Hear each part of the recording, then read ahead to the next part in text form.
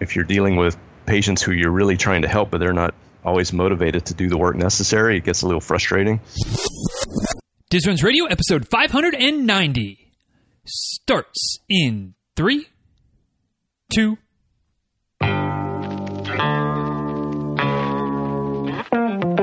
Welcome back to Diz Runs Radio, where I talk with runners from all corners of the running world about running, life, and everything in between. I'm your host, Denny Cray, and it's just about time to head out the door for an easy run and a great conversation. So if you're ready, then I'm ready. Let's get started.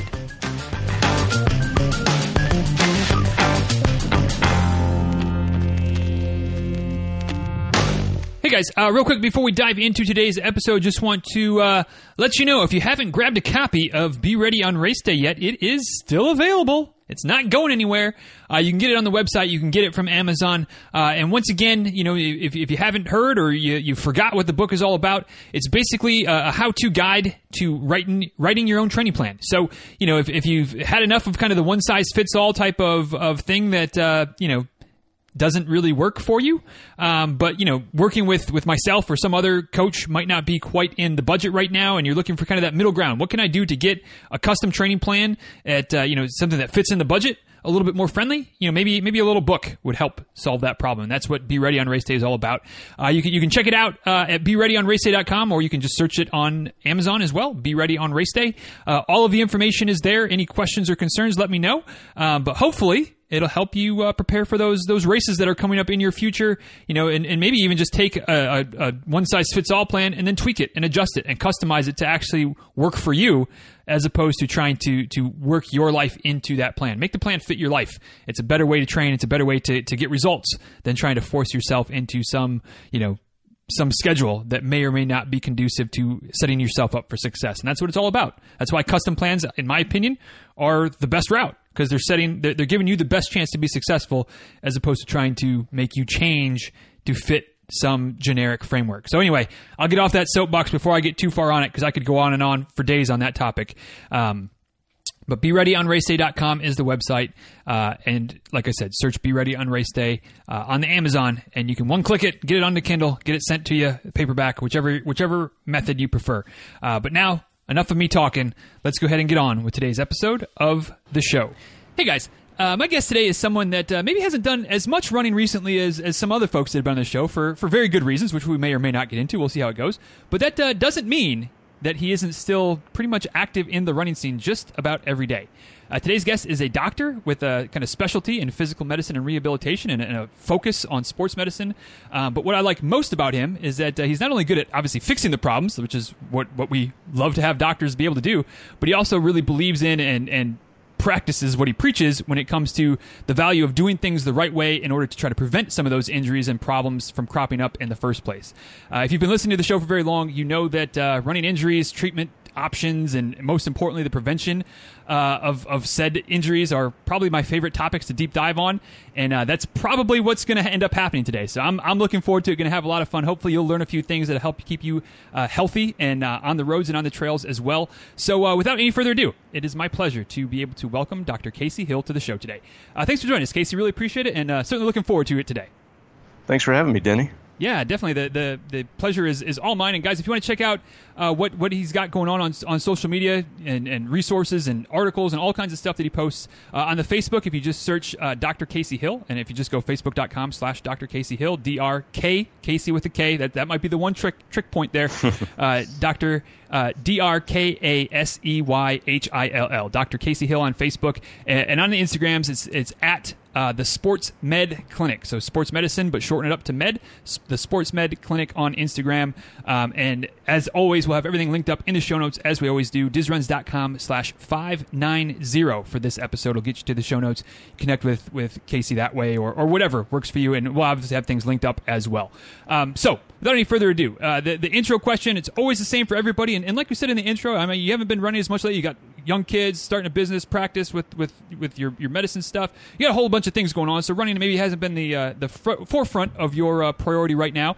But if you had to wager from a little bit of running that maybe you've done in the past or not, we'll just throw it out there, and if it lands like a lead balloon, it lands like a lead balloon. We'll move along. But it's the intro question, so I have to ask it. What is your favorite distance to race, and why?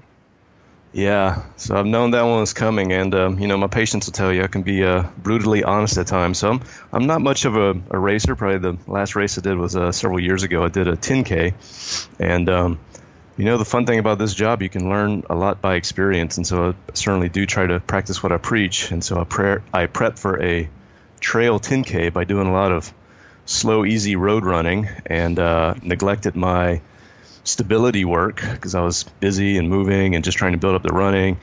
And this trail, it was going to be in Lafayette, Louisiana, which is a pretty flat place. Louisiana's kind of like Florida, I imagine. But it was near this river, or bayou down here, which is the only place you kind of find some hills. And it really jumped out and got me. It was much hillier, much tougher course than I imagined.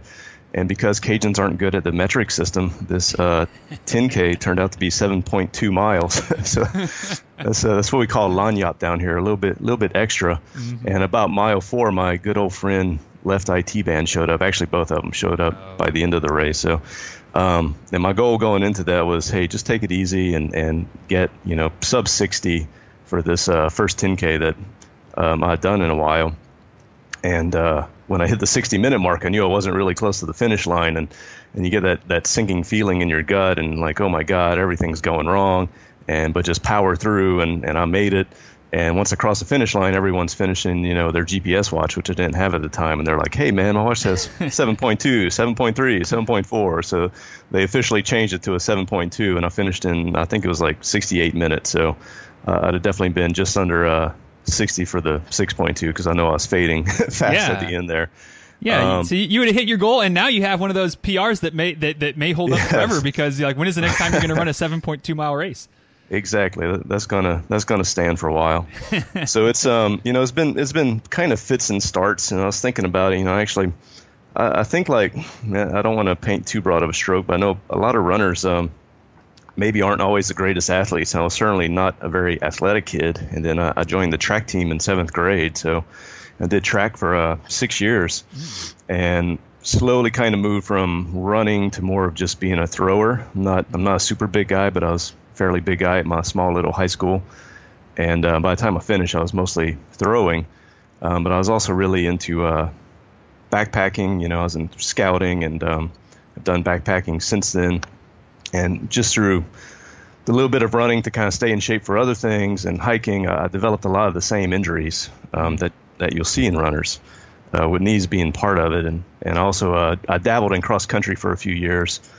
My high school was small enough you can kind of do multiple sports. So I played football, which practice was in the afternoon, and then did cross country for, I think, my sophomore and junior year before I decided this just isn't for me. But I could never get beyond shin splints. And high school coach's advice was get softer shoes and stretch out your shins, right? Which, is about the total 180 degree advice of what I would kind of tell someone to do now. And, then later on we did, I guess it wasn't quite a race, but it was many years later I realized I did a 50K. So I guess I can call myself an ultra marathoner, but that's not really fair because I didn't know what I was doing at the time. Well, but yeah, you run as I have learned as well. If you when you do it, whether it was maybe intentional or whether you got talked into it or whatever it is, you do it, you did it. So yeah, you definitely can wear the label of ultra marathoner, even if you don't want to advertise it. You have earned the title for sure. Well, we I guess one of the scout troops we would kind of compete with.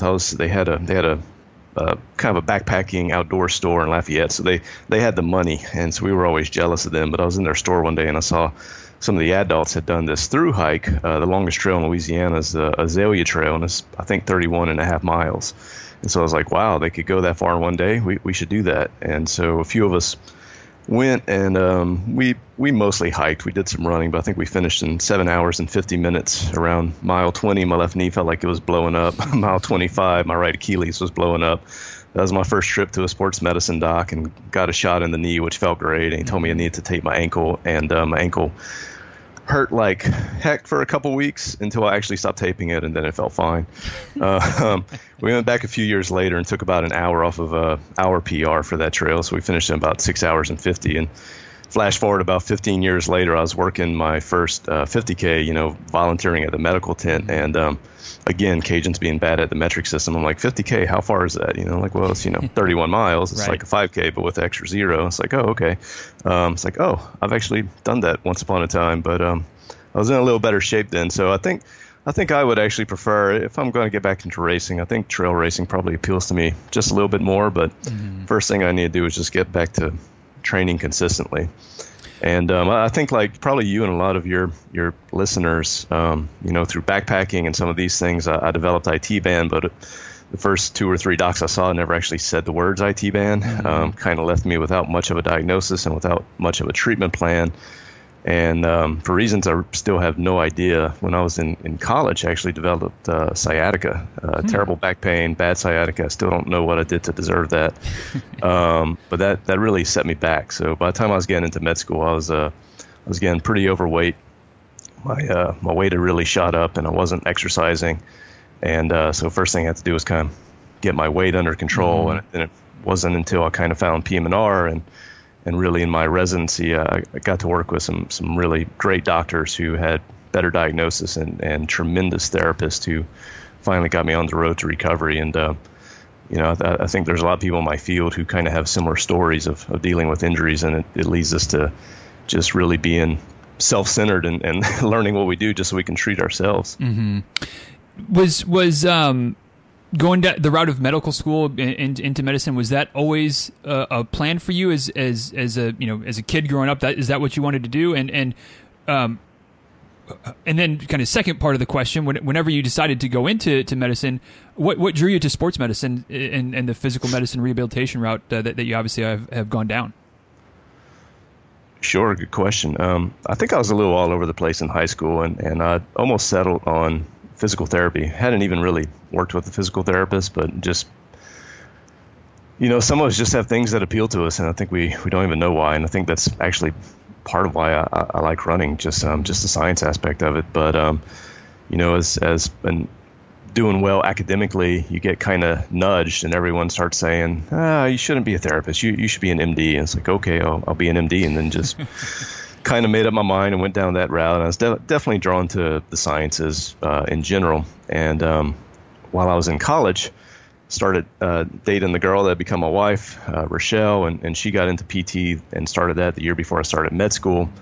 And when I started med school, I was almost getting burnt out a little bit on all the hardcore science at that point. And we would get together and study, and I just kept finding whatever she was studying on kind of human movement and kind of the more performance-based and sports medicine type stuff was so much more interesting than the histology and pathology and cell biology I was looking at. I really thought I was probably going to be more primary care based, but I was one of those guys that definitely changed my mind quickly in med school. When you start your third and fourth year, you get to pick rotations, and my very first block, I had the choice of picking like a 2-week rotation, and physical medicine and rehabilitation was one of the choices. And like many people, I had never heard of it. So, you pull up Wikipedia, and it's like, this kind of sounds like a little cross between medicine and therapy. It's really kind of the doctors who are supposed to be experts at different types of therapy. So that was my very first clinical rotation, and I loved it. And then I started off thinking, well, maybe I'll still love everything and I'll go into family after all. But as the rest of the year went on, all I kept thinking about is, when can I get back to physical medicine? Those guys were fun. And some of it's just the intellectual side, and some of what they'll tell you in medicine is you have to kind of find where your personality fits, I guess. And when I hung out with the other PM&R guys, it's like, these guys, we were all kind of beat-up athletes to one degree or another. And a little bit like ortho, but more laid back, not quite as nerdy as the internal medicine guys. So no offense to any doctors listening to this, but they know what I'm saying. And then you get to do rotations your fourth year, and really I kind of picked my rotations. You study around, but I was like, where would be a fun place to live for a month? And Charlottesville, Virginia, it was in the mountains. It looked very scenic, looked like a fun town. So I went up there, and Dr. Bob Wilder runs a sports medicine clinic up there, and the running medicine clinic, I should say. He's got a specialty in sports medicine, and then kind of made a niche for himself with the runners. And I rotated up there, and then later I matched into residency and spent 4 years up there. And so that's part of it. And I always kind of think it's funny with runners because it's like, oh, you're a running doc, you must be a great runner yourself. It's like, well, I really understand where they're coming from, but then part of my brain also thinks like, do you only want to see the cardiologist who's had heart attacks himself, or the ortho who's broke every bone? But if you're going to be a running doc, you better be somewhat of a runner. So I keep trying. I'm just starting to build back up into it. Mm-hmm. We recently moved, and we had wonderful weather for moving, but the whole time I'm thinking, God, this is like one of the coldest Aprils we've had in a long time, and I wish I was out there running. So now it's hot again, but at least I'm back out and starting to build up. Well, yeah, and if you're going to work with runners, even if that's not 100% of the clientele that you might work with, it is nice to be able to speak the language a little bit and have a little bit of an understanding of what we're going through. So I wouldn't say that that I would want my doctor to be an elite marathoner, but it does if I had a choice, I think that having somebody who does an occasional 5K, or maybe does it, gets on the trails once in a while, or whatever floats that person's boat. But, just to kind of understand a little bit more about the sport and the biomechanics of it, because, as you know, and as a lot of folks know, I mean, it's easy to get so specialized into one area that, some stuff, like you could be so specialized in running injuries, and you could still work with football players. But right. But it's just different, when you're speaking that language. So I think it's a plus, not a requirement, and it's exciting, hopefully for you to kind of get back into it a little bit more, now that hopefully things are getting settled and things like that. But when it comes to working with runners, and what drew you to that kind of area specifically? So we kind of got to kind of ex-athlete and going down the road towards sports medicine and kind of feeling a good vibe there, but why kind of even pigeonhole yourself a little bit more into the running community? For sure, man. I think there's a few parts of that. Part of it, I would go back. It's kind of the same as like someone goes through med school and they're like, wow, I'm just really drawn to endocrinology, and it's like, why? Do you have diabetes? Yeah, I mean, for whatever reason, some of us just kind of have this intellectual curiosity in one field, and for me, I think to some degree that's just kind of, running, but really the biomechanics, and I think part of that is you don't see, there's just not as many older athletes doing all kinds of other sports. The fields get very limited. I mean, probably just exercise in general, maybe the CrossFit crowd comes second, but most people who, as they age, the one thing they kind of stick with is probably running. So it's, it's bigger field, bigger market. Some of it was just that we were very specialized in our training at UVA. I mean, obviously, as part of a residency, they have to teach you about all things physical medicine and rehab. But we had the speed clinic with the gait lab. And I got to hang out there for a month, and the gait analysis just kind of blew my mind.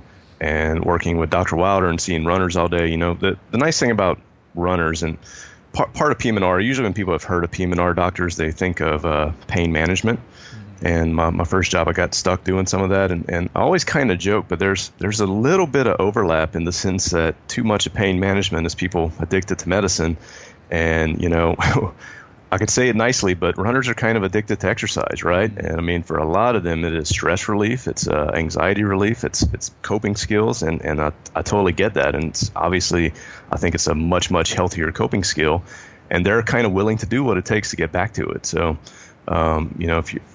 if you're dealing with patients who you're really trying to help, but they're not always motivated to do the work necessary, it gets a little frustrating. And certainly that'll happen on occasion with a runner, but for the most part, they are extremely motivated and more likely to kind of put in effort and, listen to most of what you say anyway to try to get healthy and get back to running and stay injury-free. Mm-hmm. Yeah, unless you're telling them to not run for a little while or to slow way down and run easy and things like that, then some people have a little bit harder time following those directions. But so you get into working with runners a little bit. And now, from what I can gather, and doing a little bit of research and reading and things like that. I mean, you've got a course that you're or a training group with Running Strong and kind of doing some of that preventative stuff. So like I said in the intro, not only do you know what you're doing as far as trying to solve some of the problems that runners might have, but also trying to give some practical tools and tips and tricks, and obviously, working with runners in person to try to help build strength, build stability, things like that to improve their form, stay healthy, whatnot. And we'd love to kind of go down that route for a little bit and at least see where it takes us with trying to share some tips or things that people can do to try to be healthier, because obviously everybody that's listening is for the most part probably runners, and if you're a runner, the last thing you want to do is end up being injured and not being able to run. So we'll start broad and maybe kind of narrow in as we go, but from your experience and your expertise,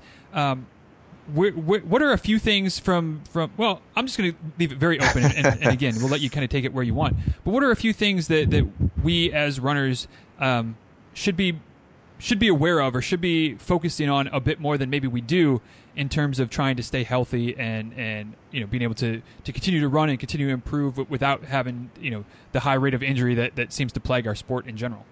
Sure. I'm going to back up a little, and I thought of something else with your last question, but it might tie in a little bit. So around the same time that I was in my third year of rotations in my residency and starting to do more of the sports medicine stuff, finally, the book Born to Run made its rounds around clinic. It was actually not our sports doc who read it, but one of the other docs who did related stuff, but he wasn't quite the running doc, but he was more of a runner himself. And so, I read the book, and what I've kind of learned about myself is I think I'm really drawn to sort of controversial things, or at least controversial in the sense of I love it when science shows up and really kind of questions our preconceived notions, right? And so Born to Run did that big time. And at the same time, I'm working with Dr. Wilder, and he's a great guy. He wrote the textbook of running medicine. I've learned from him, and every time I've asked him for help, he usually ends up being correct. But I found that it started to get a little boring in clinic, in that, hey, let's back off, let's rebuild this way, follow these guidelines, let's see down to get this orthotic and get the shoe. Mm-hmm. Oh, that orthotic's not helping, let's get a slightly bigger orthotic.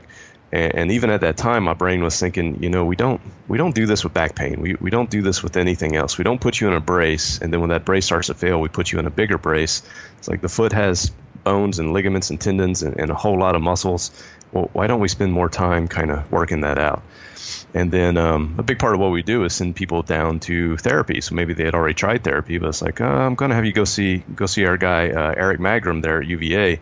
And Eric had this magical ability to fix people. And then if Eric couldn't fix them, then kind of the last step was, let's send you to Jade Dashari in the gait lab and do a full gait analysis. And so my brain's kind of thinking, why save that for last? If that's kind of like the biggest gun we have, why don't we start with that maybe? And so whenever I had a chance, I would hang out with the therapist. Eric was like my personal guy who kind of really helped me fix my back and fix my knee, and hung out with Jay. And then he started kind of wrapping it all together. Okay, well, here's the biomechanics of it, and here's how we kind of work on that. And, back to kind of your question, I've given presentations, and kind of the typical medical presentation is, here's IT band, here's the anatomy of the IT band, here's how we injured the IT band, here's how we fix the IT band. And that gets, number one, kind of boring when you've heard enough of those lectures.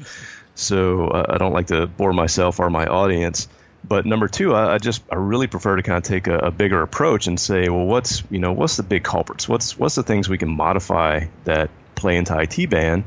And, then you start looking at what's the bigger things that relate to injury. And if we go after those, we really start cutting down. So, as you're aware, depending on which research you look at, 50 to 80% of runners are injured any given year, right? So it's, Born to Run says we're all born and we're evolved to do this, but if that's true, why the heck are so many of us injured? What are we doing wrong?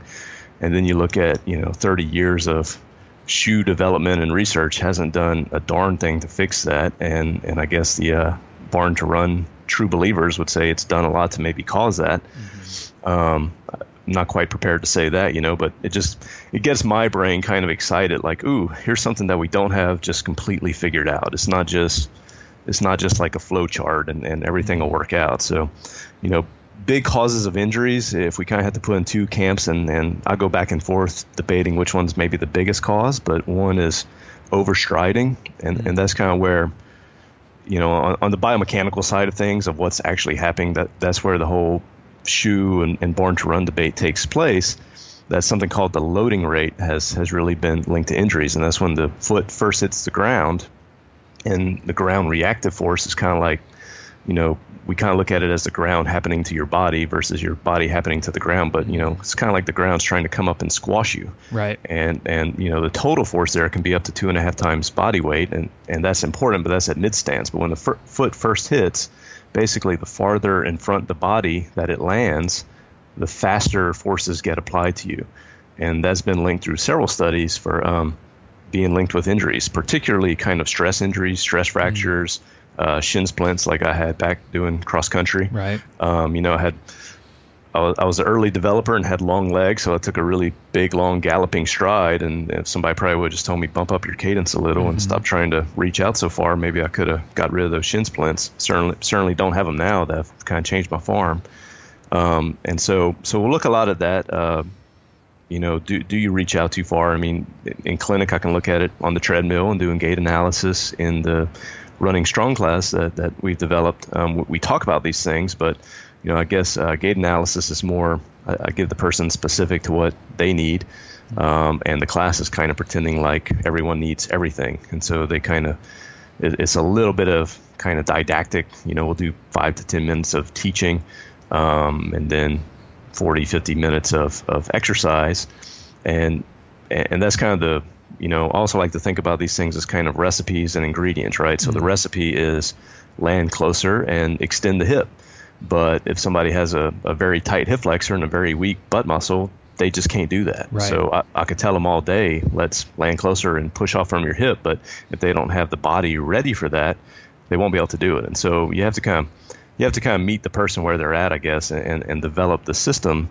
And maybe that involves stretching out the hip flexor. Maybe they even need therapy and need some manual work done. A lot of strengthening of the glutes, man. That's our hashtag glutes to the max. It's a very important muscle, and I think we're finding that with you name the sport, and a strong butt helps you do it better. So that's one part. Just kind of the overstriding is probably a really big issue, and then the other part of it is I would just group it in with lateral stability, kind of the ability to control side to side forces. So and that tends to happen at that peak. If you kind of draw this graph, it's a line that starts at 0, then it kind of rises up like a mountain, and it kind of peaks out near about 2.5 times your body weight, and then it starts kind of dropping off as your leg gets behind you. But when that leg is right under you, are you kind of controlling your joint position well? Is your gluteus medius and your obliques and kind of those side muscles keeping everything in alignment, or is it letting your knee collapse in and causing some IT band issues like I've had and like many runners have, patellofemoral pain, kind of the same thing. And so looking for those issues and then figuring out what is weak and what do we need to strengthen to work on it.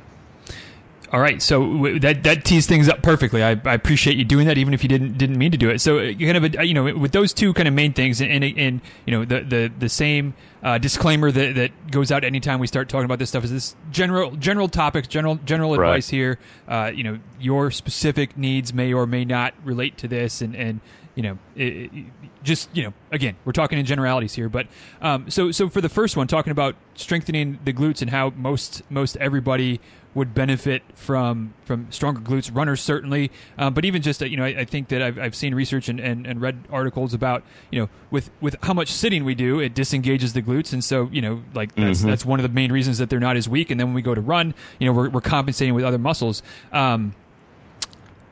What can we do to strengthen the glutes for those that are finally hearing the message, because it's not like it's the first time I've talked about this with other folks, but finally ready. All right, I'm gonna focus on the strength training. I listened to Dr. Hill. He says that the glutes need to be stronger. Denny's been saying that the glutes would be something that we should focus on for a while.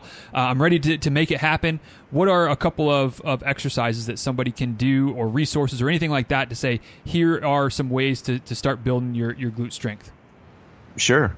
And I know, I think you usually do show notes. So I have I could probably even send you some pictures, or I did 1 or 2 articles, and I know people don't always like to read a lot, but we took a lot of pictures to kind of show them some of these exercises. So unfortunately, I'm the model in them, but I can get that teed up for you, and then that might help, because I know some of this it's hard to describe and harder to visualize. What I like, so I give people progressions, and basically, if you come for gait analysis, especially if someone comes from far away, I might teach them 16 exercises, but it's kind of 4 progressions, 4 exercises in each, and I kind of start with easy, but then I want to finish with something kind of hard. So, we find what's kind of the hardest thing that they can do well, and start there, because, this is your big thing I learned at UVA. It's not, I see a lot of people who maybe they're doing an exercise, but a lot of this, it's more perfect practice makes perfect. And if you're kind of doing it and not doing it quite well, you're not going to get nearly the benefit you should. Right. One thing we start with is just, posture, and teaching people kind of how to stand right. And you get so many people who are kind of slumped back, and their back is kind of overarched, and their shoulders are kind of rolled forward. And if you're in that posture, you're almost already just turning off your glutes. So it's going to be very hard to activate them.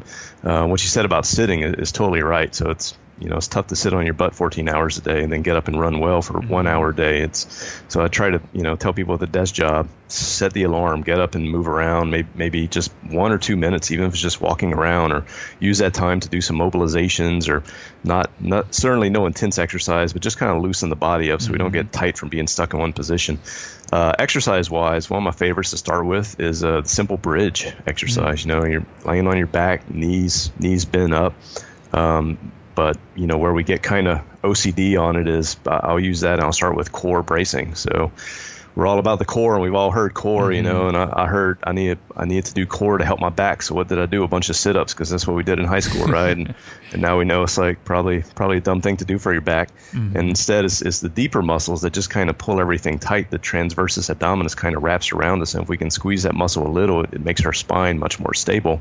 And core stability is really all about kind of not letting the spine wiggle around as we do these exercises, and we learn to move the hip without letting the spine move. So that actually helps us fire the glute. So that's important. So I'll get them in a bridge position. We'll practice core bracing until they can do it well, and then I'll have them squeeze their butt before they ever start to move. Really clench the cheeks, get those glutes engaged. Put the feet probably closer to your butt than most people do. You want to be able to kind of reach down with your hand and touch the back of your shoe pretty easy. The further out your feet go, the more hamstring you're going to use, and the closer your feet are, the more glute you're going to use. So we got our core brace, we got our butt squeeze. Now we just lift our hips up in the air, and I want to go hopefully until our thigh is in line with our body, as long as we have loose enough hip flexors and we're not arching our back to do that. And, depending on the person, they might be bridging for a few weeks until they get the hang of it. Some people is just to practice all these things, because it's a lot to think about. Common complaint I hear, you give me so much to think about, but if you don't think about it, you're not going to get better at it. Right. And just a little bit of practice, it becomes muscle memory pretty quick. And then you start firing that core without thinking about it, and you start squeezing those glutes without thinking so hard about it. And eventually it shows up in the running. And then from there, we might take it to like a bridge march. So you kind of hold the up position, and you pick one knee up just a little bit, set it back down, pick the other one up, set it back down, and really looking at the pelvis. I don't want to see it kind of tilting or rolling side to side. Then a big jump up would be like a single leg bridge. So starting in the same position, but you got one leg out straight, and then you're lifting a lot more weight. And again, when you get to that up position, you want the pelvis to be nice and level. These are good to kind of work on, like extending the hip without extending at the low back, using the glute to kind of drive the leg behind you. But they're not usually a tremendous workout. It'd be tough to do tons of bridging and get that sore. So I usually also start people off with squats, something that Jay taught me. Is the lovely title Chair of Death squat. That just sounds so much fun. Yeah. And it's just, it's using something to give you some biofeedback. When you don't have a therapist looking at you, basically you get in front of a bench or a chair, and you put just kind of the tips of your toes. If you look down, you can't see your toes, right? And I want to try to squat down as low as I can, but not let my knees hit the chair. And so if I hit the chair, I'm going to die. And so basically it's just a squat pattern where you're using more glutes and less quads. If I get a lot of runners in the clinic, I just say, do a squat for me. Their body stays like perfectly upright. Their knees shoot forward. And that's using just a ton of quad and not as much glute. So if we get them to shift their weight back a little, we get a little more glute and a little less quad. And then maybe some lunges and single leg deadlifts. And then, eventually we get them into weightlifting if they're in class or if they're kind of a higher level runner. Mm-hmm. Yeah. And it's the thing that I take away from all of that is just, it's okay to start small. If your glutes are really that disengaged, which a lot of us that's a problem. So don't feel bad. It's not that you've there's nothing to feel bad about. It's just that's an area that maybe would help you improve. It help you improve your performance, your injury resistance, whatever goals you're working towards. So start small. Start with the bridge. It may seem like it's not doing much, but if that's starting to get those muscles to fire, it's just going to make everything else start to progress more as you're consistent with it. Exactly, and I've got these little philosophical sayings. I mean, it's things I heard a million times while I was in residency, and one is you need proximal stability before distal mobility, which sounds fancy, but it's just it all starts at the core, and if we can't brace that core, we don't want to do anything else till we can, and then we want to kind of do motions that we can control, and then gradually you do a bigger motion, and gradually you make it more intense. So single leg bridge is way harder than a double leg, and that starts using other muscles too for that. Now we're getting into some lateral control and some rotational control, and I should back up. A lot of my patients tell me, you're the only doctor I've heard talk about research so much. But I think so many people still just don't know. There's just so much research, and I feel like it's a growing body every day that strength training is one of the best things runners can do for both helping prevent injuries and improving performance. And we've I've had those higher level runners who have kind of peaked out and they've got the running part down pat, and then you just throw a little bit of strength on top of them, and they break through that plateau, and they start getting new PRs, or if nothing else, if they're always injured and you get a little strength and stability, now they can actually train better and not miss time. They're not losing months a year because of injury, and they can be consistent, which is also super beneficial. Yeah. That consistency is a good recipe towards getting a breakthrough as well. If you can avoid injuries and keep training, that's going to be a good recipe. And so, again, teeing me up, I love it because you went right back to that stability piece, which was the second thing we talked about several minutes ago. What are some things? Is it? So the first thing that comes to mind, you talk about improving stability, is like standing on one foot. I mean, is it that simple, or are there other things that we can / should do to try to work on stability, core stability, joint stability, those types of things? Oh yeah, this can go as deep down the rabbit hole as you want, right? I mean, there's no end to this, and every time I think I know it all, I see something new, and I'll throw it at my class or throw it at my patients. But again, start small and build up, right? So I do have people do that. Like, hey, your balance is wacky. We see that with a lot of runners. I'll just ask them to stand on one leg in clinic, and they can barely do it. And if they can do it, then I say, great, now do it with your eyes closed. And then they're falling down within seconds usually. I learned from Jay for his guys. I mean, his goal is 30 seconds eyes closed, and really 30 seconds eyes closed while kind of rotating slightly. I can probably give you about 10 seconds eyes closed with rotation right now, Right. And that's still ahead of a lot of folks. So just standing on one leg and working on balance, eyes wide open at first. But we're very visually dominant to kind of keep ourselves upright. So everybody's kind of locking in on a horizontal line or the horizon, and you close your eyes, you take that away. Now you're left with this fancy word of proprioception, your brain's awareness of where your body is in space. And so taking away that visual input, you're forced to use more proprioception. The month that I shadowed Jay, everybody was there to see him. I sure wasn't the expert in anything at the time, and so I just kind of stood in the corner, 2-3 times a day, telling people to stand on one leg. So I stood in the corner. I stood on one leg a lot, and it's probably not a very valid score, but we just got a Wii and a Wii Fit balance board, right? I could tell you, dude, my Wii scores went through the roof after that month, and I really I didn't play it more. I just standing on one leg. It's amazing just the foot and ankle control you develop. I talked about kind of gluteus medius is an important muscle for stabilizing the hip and controlling the knee and the pelvis. But we also do a lot of foot stuff, and I go back and forth, between how much I'm doing. But it kind of depends on the person. So if their problem is from the knee down, we're almost always going to throw some foot and ankle strengthening at them.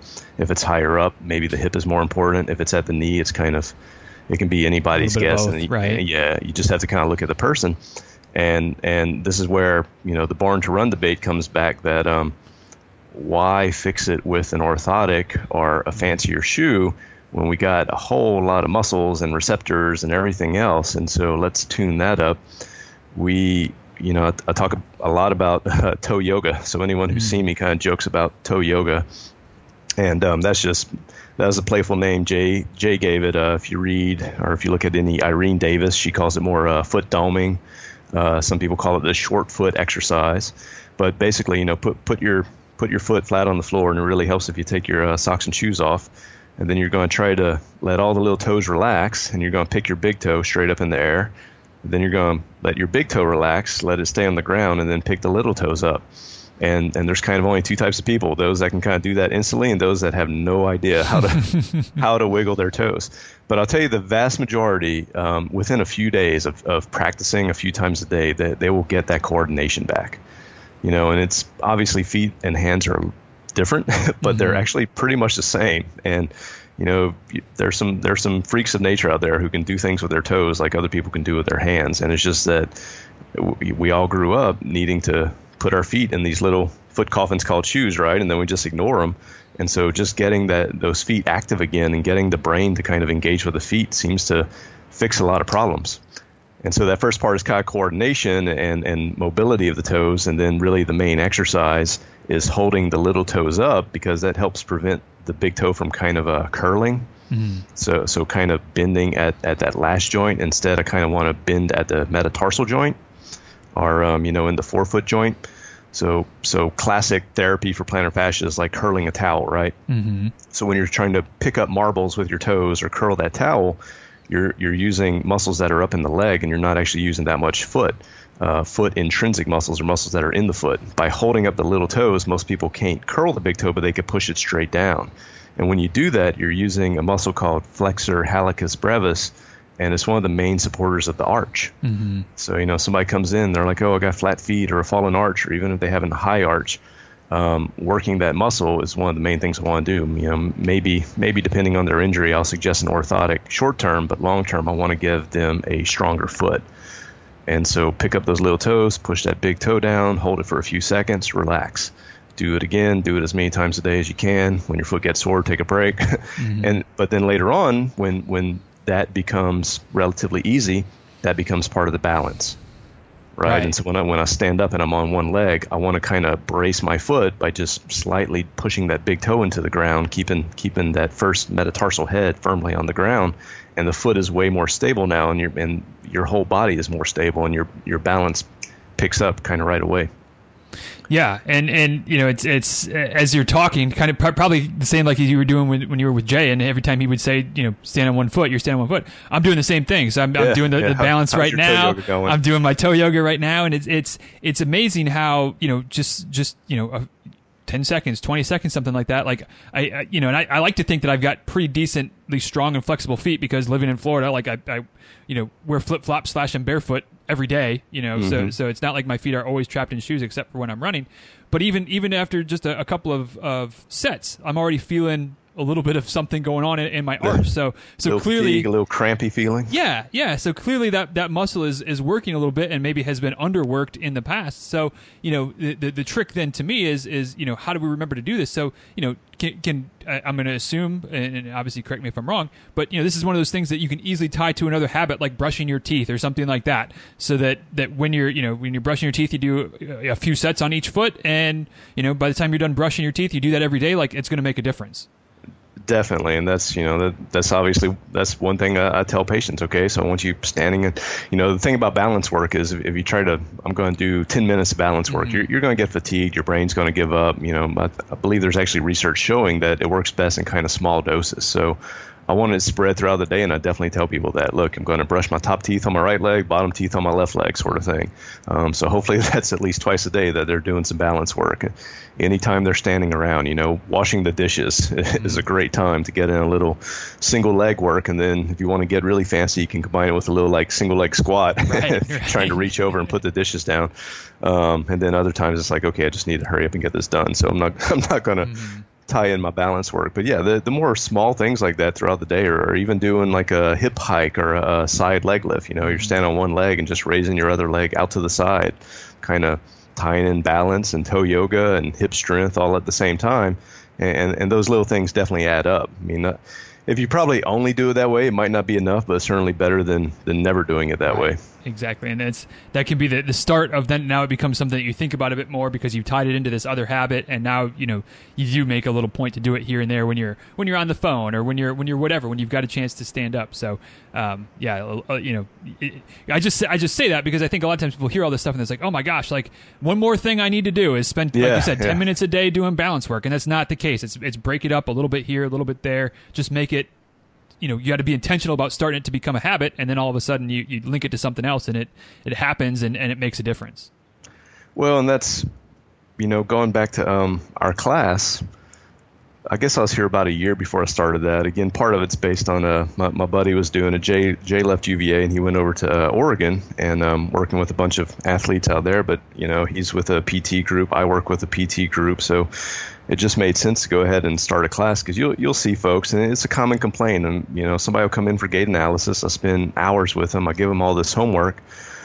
Man, if I had to venture a guess, I'd say half the people follow it to a T and half the people kind of forget about it after a few weeks. It's hard to kind of do some of those things on your own. So, hey, let's start a class, and at least 1 hour a week you're accountable. And then I can make sure everyone's kind of progressing and doing all these things. And I guess for about a year, it started off as kind of a 16-week program. Eventually, we shortened it to, when it was 16 weeks, it was kind of two separate but related 8-week blocks, one tied into the next one. And then we shortened that to kind of a single 12-week course. But it had more and more folks, and, high aspirations at first. Hey, I'm giving you all these handouts. You got it all on paper. We're going to practice it. I know you know how to do it. Now for the rest of your life, just do some of this, right? And of course, then you start getting the feedback, man, it was great, and I felt wonderful when I was in class, but it's just hard for me to do that, and I don't have a gym, and really, why don't we start a continuation class? So I guess about a year and a half ago, we started that folks who have kind of gone through our first phase can then enter the advanced class, and the advanced class has been a blast, man, because it's kind of a playground. For me, that's the, I kind of have a overarching thing in mind. We always need to work on this. We always need to work on that. We're going to kind of periodize things. Maybe 1 month we're a little heavier on core, 1 month we're heavier on glutes, but we're always trying to do some of it. And it's also kind of like, ooh, look, a shiny new exercise on Facebook. Let's throw that at the guys this week. Or I'll plug my buddy's book. Jay's written 2 books, and if you really want to dive deep on this, if you want to get really deep, I'd say start with Anatomy for Runners. I don't know if you've read that one, but great book, big time playbook. It covers a lot of the stuff I learned with him. And then recently came out with Running Rewired, I think in December last year. And I think for the masses, probably just stick with Running Rewired. It's probably a little quicker and easier to get through, and a lot more just kind of meat and potatoes without all the background that can kind of lose some folks. But this week our plan was just to basically follow one of the workouts in that book. And I did it myself on Tuesday, and I'm still not quite walking right. So it's a good workout.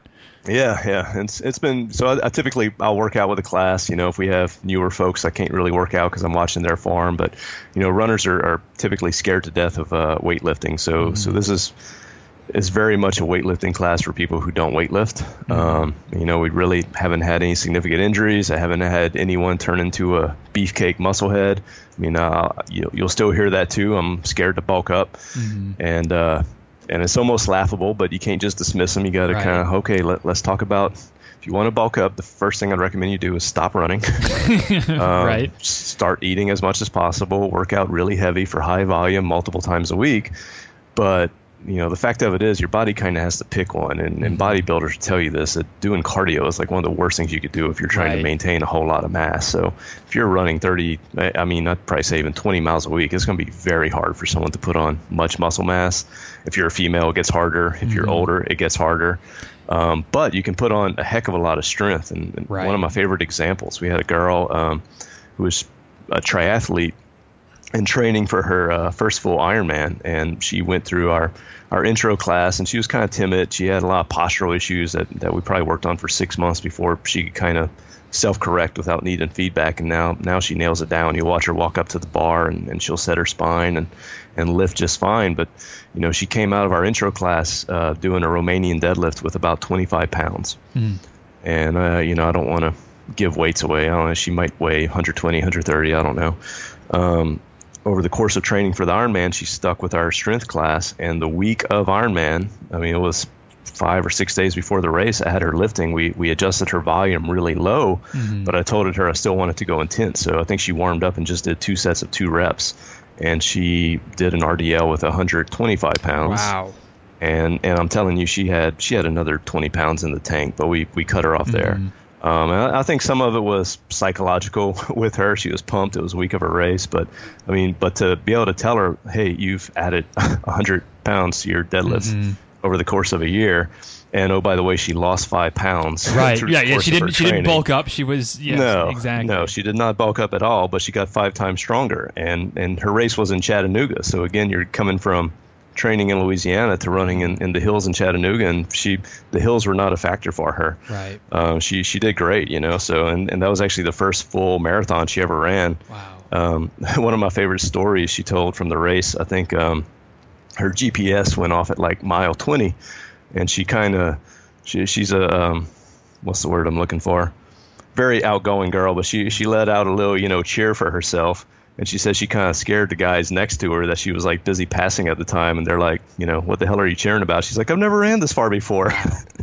And then she proceeded to run by him. And that just had to be, that just had to destroy their souls at that moment. Yeah.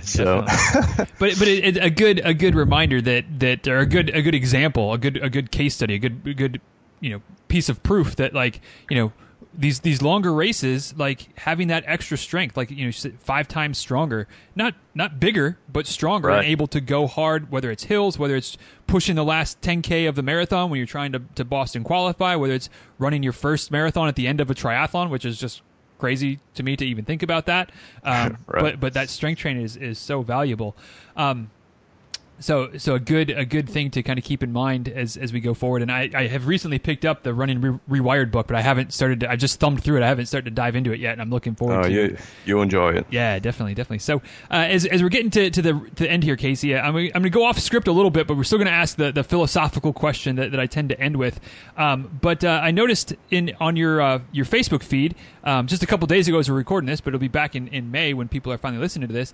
But you had a post that I'm just going to read the post, and I'm going to kind of give you a little bit of a question. And it's not a controversial. I love the post, and it was attached to an article. We'll link that up in the show notes as well. But so the post is: part of why I love sports and running medicine is because it is a field that is still in its infancy and is constantly changing.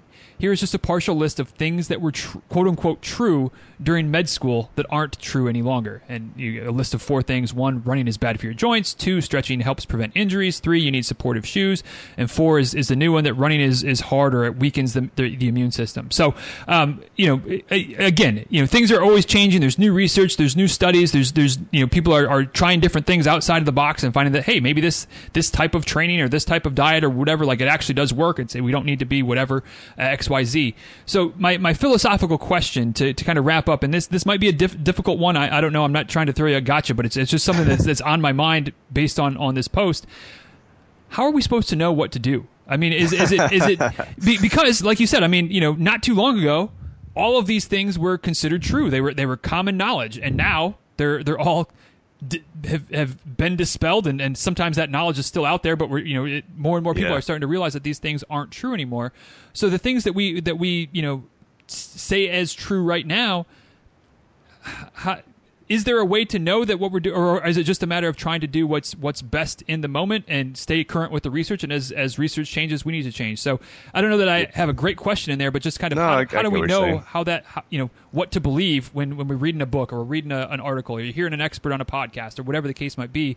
How do we know what to believe and actually go with, as far as this is probably the right thing to actually hitch our wagon to and ride out into the sunset with? So we call that paralysis by analysis, right?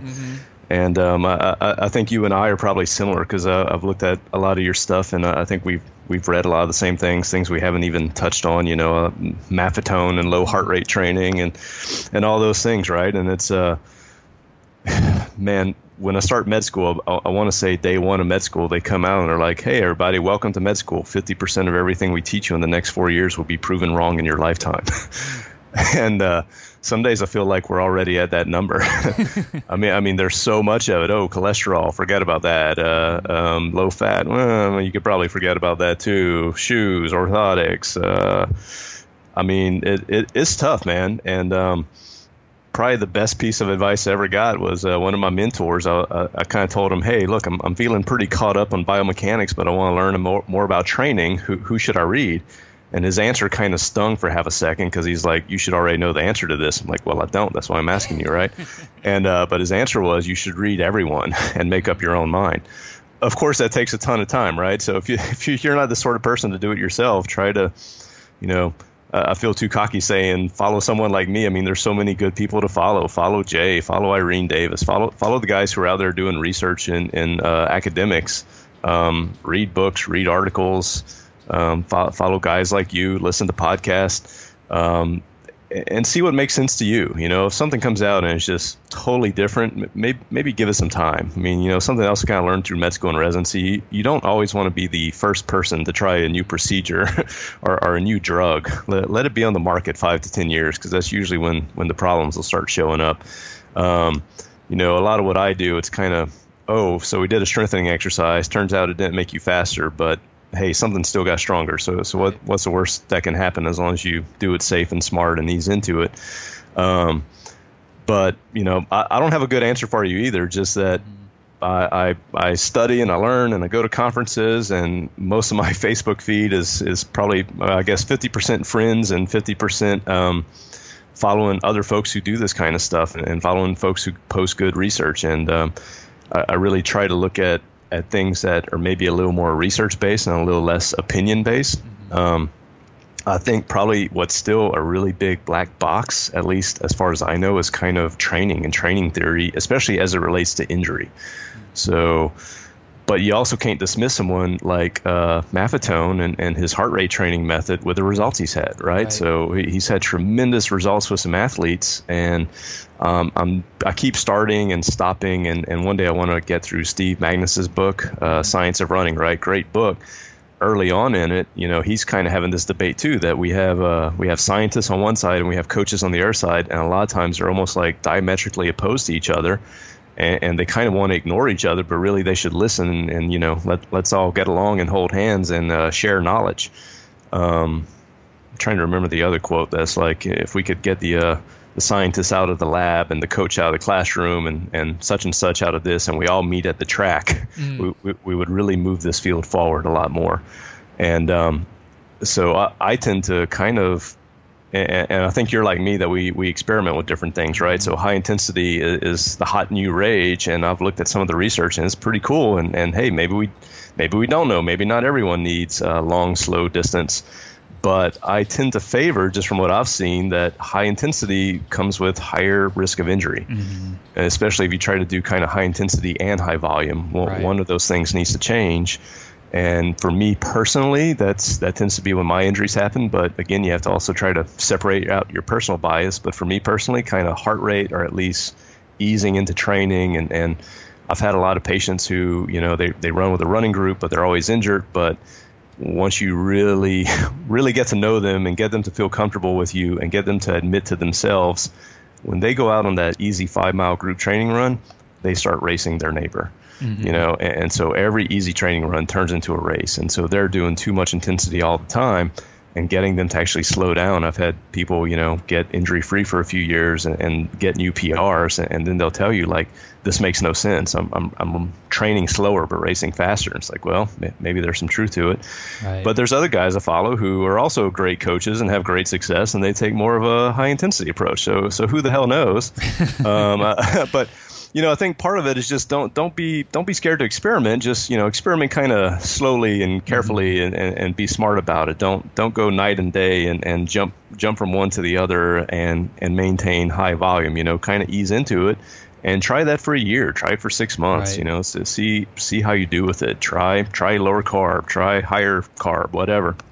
Don't be scared to kind of read some of the research out there, and give something new a try and see what works for you. And that's again probably one of the best pieces of advice I had, because you know the more I study and learn, it's the more options you have to give someone. Okay, you've already tried this, it didn't work for you. How about we try this approach? You know, and here's how you kind of ease into that and see what happens. Yeah. So again, no clear answer, but it's not a clear question. It's not a clear answer. And I mean, it's our daily struggle, right? Cause, and you hate it because it's, I know I told you this 2 years ago, but I've been proven wrong. So let's just switch. Let's evolve. That's what science is, right? Mm-hmm. Yeah, no, I totally agree. And I think it's one of those things that, again, you can only do it with the best with the information you have, where sometimes, especially in politics, it's like, oh, so-and-so believed this a decade ago, but they've changed their mind. Well, well, shoot, if the science has changed, if the facts have changed, like, you'd be a fool to not change your mind. So, you do the best you can. And as new things come along, you try, you learn, you experiment, and if something works better, you keep moving. So, yeah, it wasn't the greatest, clearest question, maybe not the greatest, clearest answer, but I think it gave me a lot to think about, and hopefully it gave some others a lot to think about too, which is kind of the point here of this whole thing is get people thinking, get people trying different things, and I think that was a great way to wrap up. So once again, guys, at Dr. Kasey Hill on the Facebook, again that's Kasey with a K, and at the Sports Med Clinic on Instagram, and as per usual, dizruns.com/590. We'll have everything linked up here. Books that we talked about, the exercises, all kinds of things. We'll have it linked up, dizruns.com/590. So, Kasey, thank you for taking the time today. Certainly, I appreciate it. And as I said earlier, and as I've said before, I could talk about running injuries and biomechanics and the science of it, and scratch my athletic trainer itch all day. So thanks for humoring me a little bit, and hopefully some folks learned a few things. But certainly appreciate your time, and wish you nothing but the best going forward. And certainly also hopefully we'll stay in touch, and maybe circle the wagons and do this again at some point down the road. Yeah, Dane, that'd be great. Thanks so much for having me on. And there's things we barely scratched the surface on, so I'd be happy to come back sometime if you'd like. All right, guys. Thank you so much for taking the time to listen to today's episode of the show. I hope you enjoyed the conversation with Dr. Kasey Hill and myself. And as always, I'd be curious to know what stood out to you from this episode. What was something that we talked about that made you stop or take a little pause or scratch your head or nod in agreement or shake your head in disgust? Whatever it was, what was something that stood out to you from this episode? Always love to hear that feedback. Always love to hear that what I'm talking about with my guests actually resonates and is exciting for you, and hopefully that you're getting something out of the time that you spend listening to the show. For me, the biggest takeaway, there were several things, and as you heard, I kept and voicing my agreement along the way. But the big thing was there right at the end when I asked Kasey about kind of how do we know what's true, and that philosophical question there of if things are always changing and evolving, how do we know what to believe in, and how do we know what to do with our training to try to get the best out of ourselves? And his answer, I think, was perfect for the question, and that led to my takeaway of just keep learning. Keep learning, keep experimenting, keep trying new things, and don't be afraid to change your mind. Don't be afraid to do an experiment, to run a test on yourself and try, heart rate training. Try the low carb style of eating. The two big tests that I'm on at this point, halfway through the year of going primal endurance. Don't be afraid to try those things, and they may work. They may cause a problem. They may make you take a step back. They may kind of be neutral, but you don't know until you try. And so you try those things. You're willing to experiment, and then you're willing to change your mind. What works today may or may not work tomorrow or next month or next year. Or there may be some new research that comes out and discredits what you had already believed in. So, that's kind of a blur, or what's the word I'm looking for here? A merging together of my takeaways, where keep trying new things, but don't be afraid to change your mind. Don't be afraid to go off to go the opposite direction of something that you've long held to be true. Just because as situations change, that may be warranted. So that's my takeaway. That's, again, maybe not crystal clear, maybe about as clear as the question I asked and the way that Kasey answered. But that was what stood out to me from this episode. That is going to be the enduring thing that sticks in my mind when I think about this episode is just, the guy who's on top of all the research is continually learning more, continuing reading new books, continuing trying to broaden his perspective and try new things. Just to stay current, because the research is always changing. So keep that in mind. Don't just get locked in your ways, or at least I'm not going to keep getting locked in my ways. I would encourage you to do the same thing as well. So that was my takeaway. What about you? Let me know. Shoot me a tweet at DizRuns. Shoot me an email, dizruns@gmail.com.